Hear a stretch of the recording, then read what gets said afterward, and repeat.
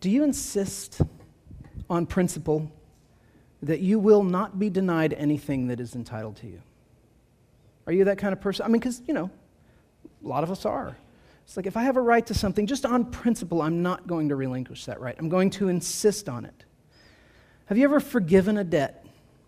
I mean, really just forgiven a debt. And not just forgiven the repayment of what is owed, but on a heart level, forgiven. Let it go. So I'm going to let this go, and I'm really going to let it go. I'm not going to look at you and feel a pang of anger or resentment. I'm going to let it go. What would possibly motivate us to deny ourselves rights and freedoms that we are legitimately entitled to? Why would we be people who might set those things aside? That's what Paul talks about in 1 Corinthians 9. And we're going to focus on the last part of we're going to focus on 19 to 23, but I want to take a little bit of time just to fly over at a high altitude the first 18 verses of this chapter to understand what it is that Paul's doing. We just finished in 1 Corinthians 8, Paul talking about this question of the people wondering, if we're Christians, can we eat food that has been brought as a sacrifice to an idol? And Paul has said, well, you can, because an idol is nothing. It's not really been sacrificed to anything. There's only one God.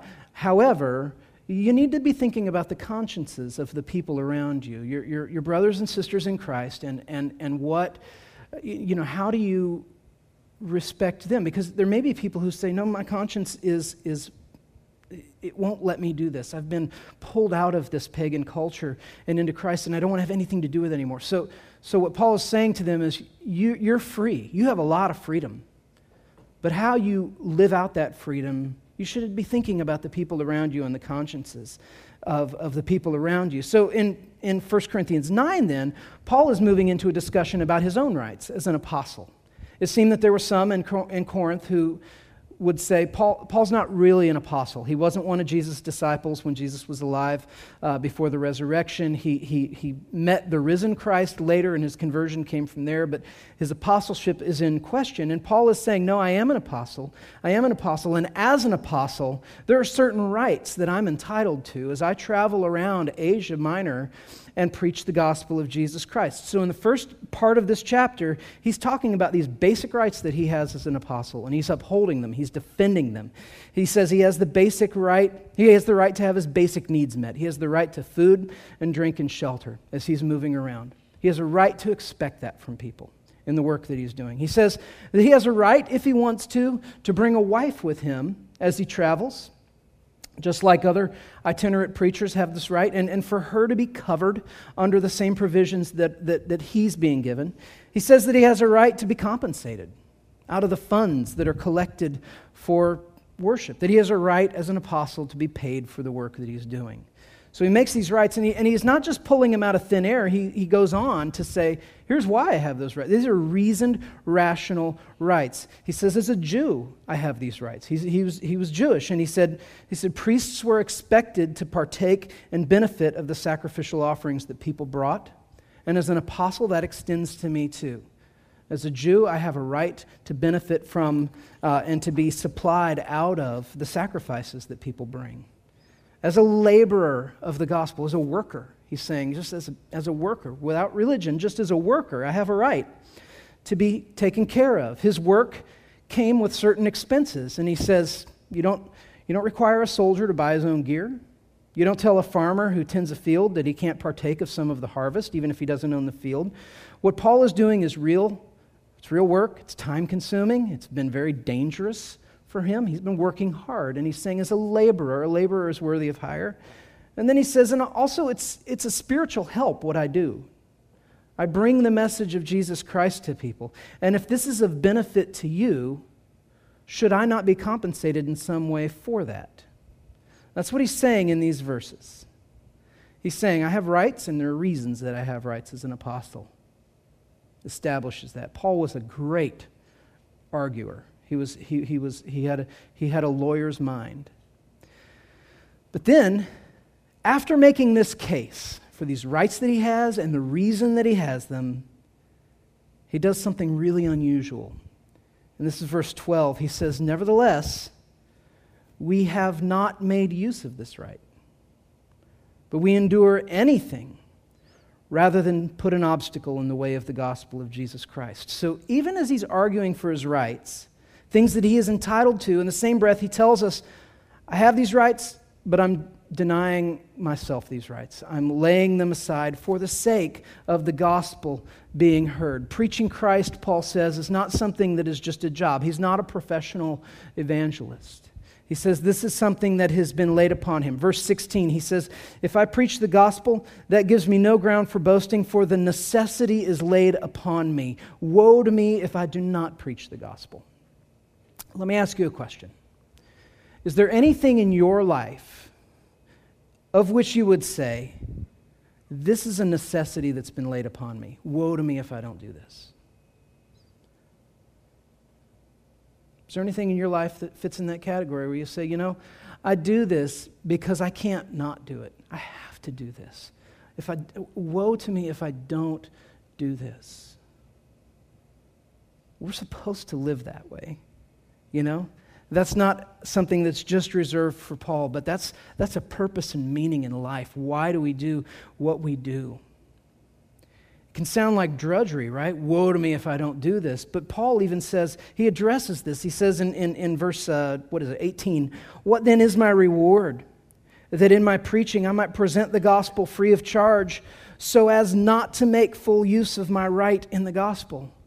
Paul's saying there's a reward in this for me, of knowing that I have certain rights that I'm entitled to, but in the interest of preaching the gospel in a way to where it's not obstructed at all. I don't want to block it. I don't want to confuse people. I don't want people to think that I'm selling them Jesus Christ. And so he denies himself these rights, which leads into the text that I want us to focus on today. This is verses 19 to 23.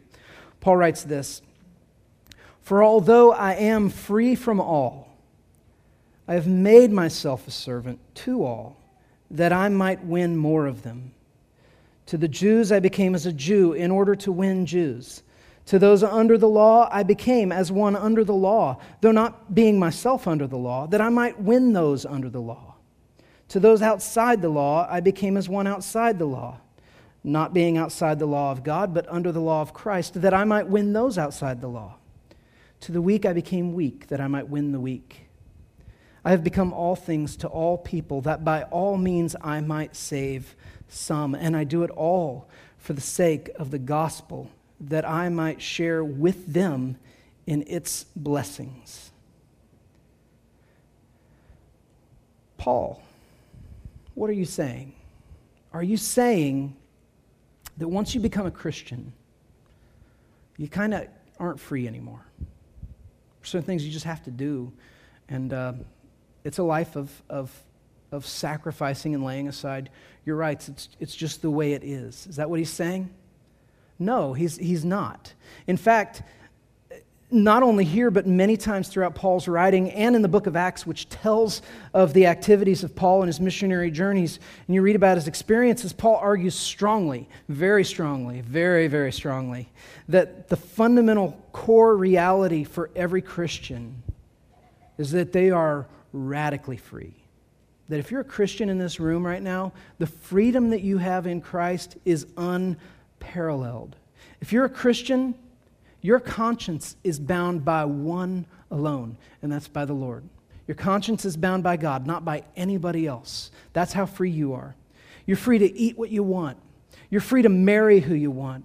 You're free to live out whatever vocation you believe that the Lord has called you to. You are free. Romans 8, Paul writes in Romans 8, this beautiful chapter of Scripture, which just takes us to this pinnacle of beauty when he's talking about Christian freedom. He starts with this statement that if you're in Christ, there's no condemnation. None. There's no condemnation for those who are in Christ Jesus. And he ends that chapter by saying, and there's no separation either. There's no condemnation, and there's nothing that can separate you from the love of God in Christ. That's how free you are. You're so free because you're so kept and held and loved and pardoned and forgiven and cleaned and given an identity in Christ. You're so free. Nothing can assail that. You want to hear a beautiful expression of what it means to be so free? The Heidelberg Catechism These old catechisms were ways that people would learn theology. They would learn doctrine. And these catechisms would, there's the Westminster Confession of Faith and shorter and longer catechism. There's all kinds of these things that exist out there. But question 1 was usually an important one, right? It was sort of the question that they would ask that would sort of get the ball rolling on why it even matters to think through what it is that we believe. And the Heidelberg Catechism has the opening question that is maybe one of the most beautiful of them all. The question is beautiful, and the answer is beautiful. The question is this: what is your only comfort in life and in death? And as you read this response, this answer, read it through the filter of what it's saying about what it means to be free as a Christian, liberated. What is your only comfort in life and in death? Answer: that I am not my own, but I belong with body and soul, both in life and in death, to my faithful Savior, Jesus Christ. He has fully paid for all my sins with His precious blood, and He has set me free from all the power of the devil. He also preserves me in such a way that without the will of my Heavenly Father, not a hair can fall from my head. Indeed, all things must work together for my salvation. Therefore, by His Holy Spirit, He also assures me of eternal life and makes me heartily willing and ready from now on to live for Him. Is there comfort? That's beautiful.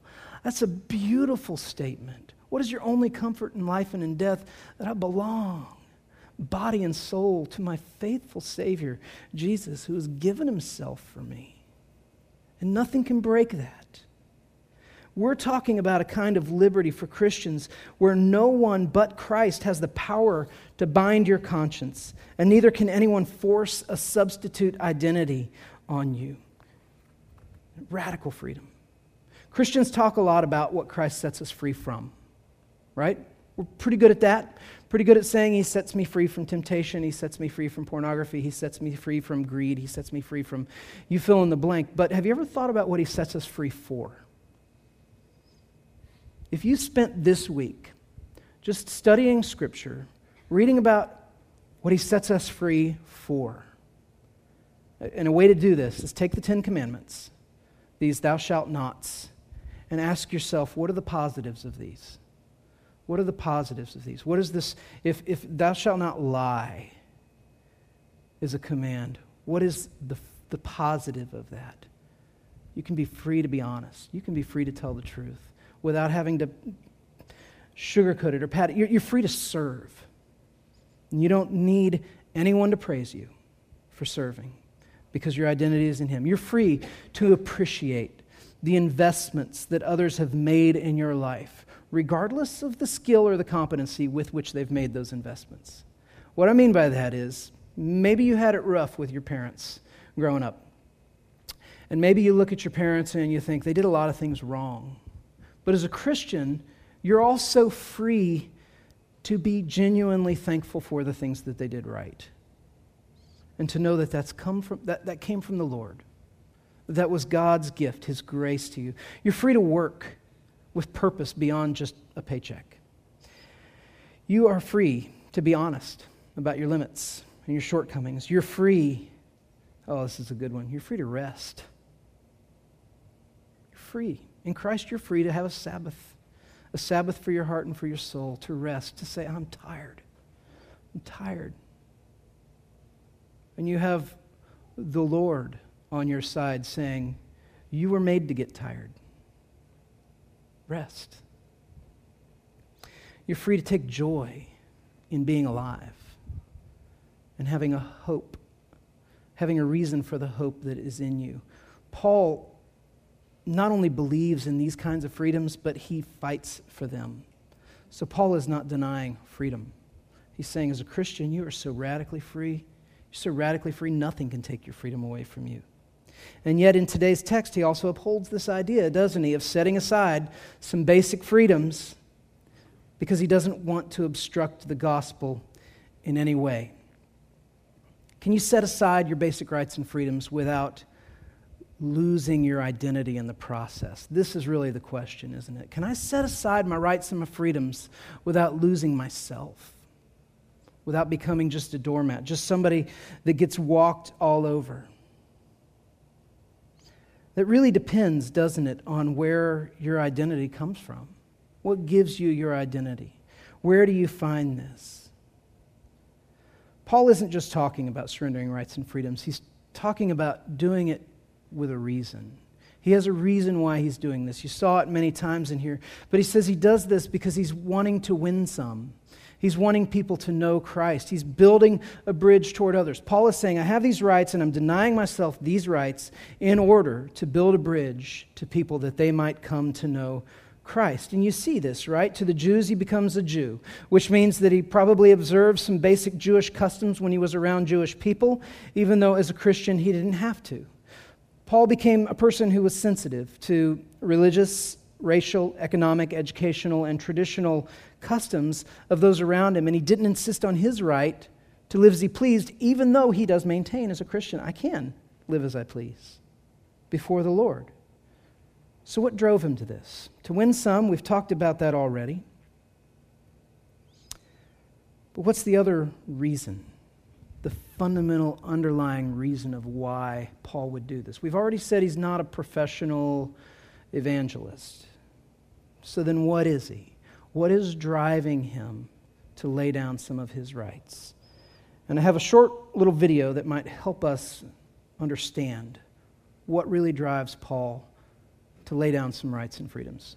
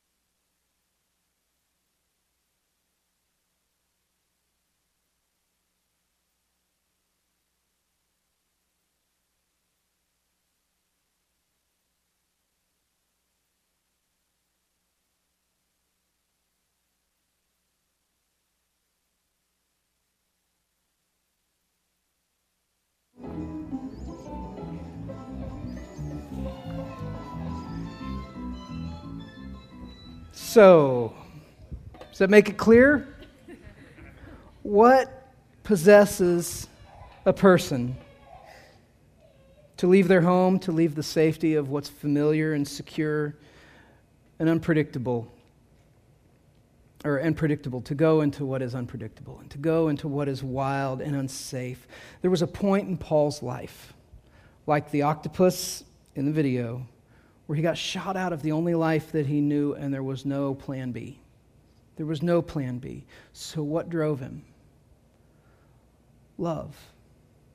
We resonate with this cartoon because we understand, all of us on some fundamental level, what it means to be driven out of something in the pursuit of love.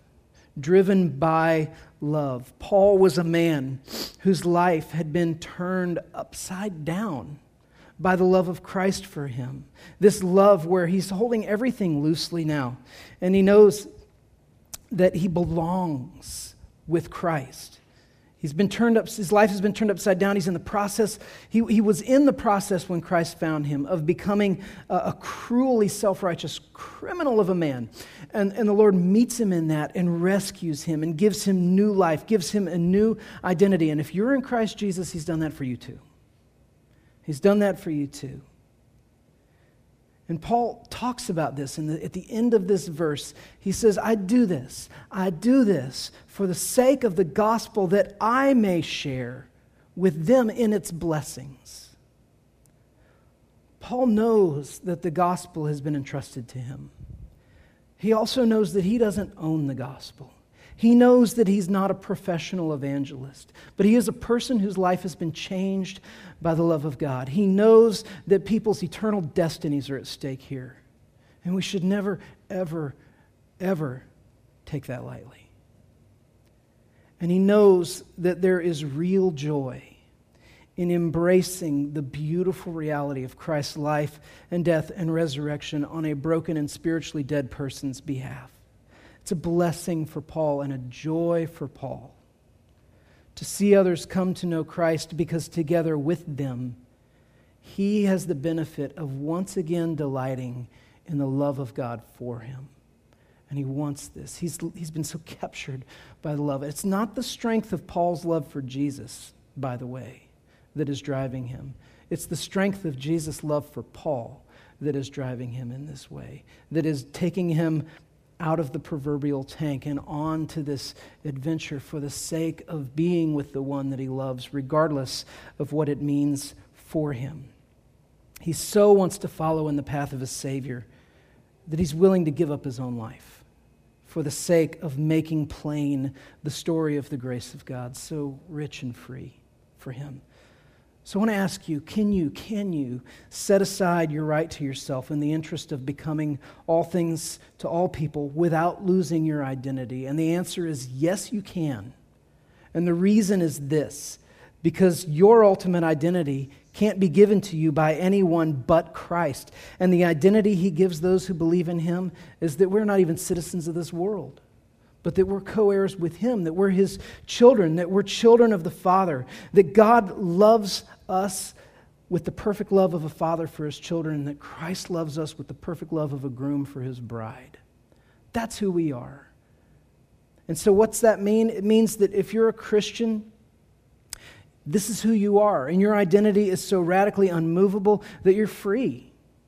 You're free to set aside rights. I don't need that money back from Monty to know that I have respect, to know that I'm not a complete fool. I'm the beloved child of God. You can set aside your right to your time. You can set aside your right to your money. You can set aside your right to how many relationships you're going to invest in this year. You can set aside your right to personal self-expression precisely because your identity is so immovably sure. Setting aside these rights and freedoms is not an act of relinquishing your freedom, but it is an act of embracing it without fear, knowing that nobody can change it. Nobody can take away who you are if you're in Christ. I pray that God would make us a people who do this, that we would be a people who would build bridges into the lives of others, even if it costs us, even when it costs us, for the sake of sharing with them in the joy of being known and loved by God. I want to take a few minutes here as we close. I'm going to pray in just a minute, and then we're going to have a few minutes of just time to reflect. And here's what I want to invite you to reflect on. There's a question up here. So Paul's building bridges into people's lives, and he's doing this through what he's giving and also with what he's letting go of. And I want to ask you this question. If you're a Christian in this room, can you name one person that this summer, let's get specific, name a person that this summer you want to build a bridge to? Not to be a professional evangelist, but somebody that you are wanting to move toward in a way where you're saying, I want to step into your world. I want to step into your understanding. I want to understand your worldview. I want to walk with you. I'm not saying if you want to talk to me and you want to know about Christ, you have to come over to me, but I want to come over to you. Can you think of one person? And how might the Lord use you in that this summer? So that's what I want us to do. I want us to take a few minutes just to think about this. If you have a journal or whatever, I really do want to challenge you. Write down a name. Name a person. Even if you're not writing it down in a journal, a name. Not just a general, I'd like to do this for people. But think of somebody. And ask the Lord how he might use you to build a bridge for the gospel, that together you might share in the blessing of knowing the love of Christ together. All right?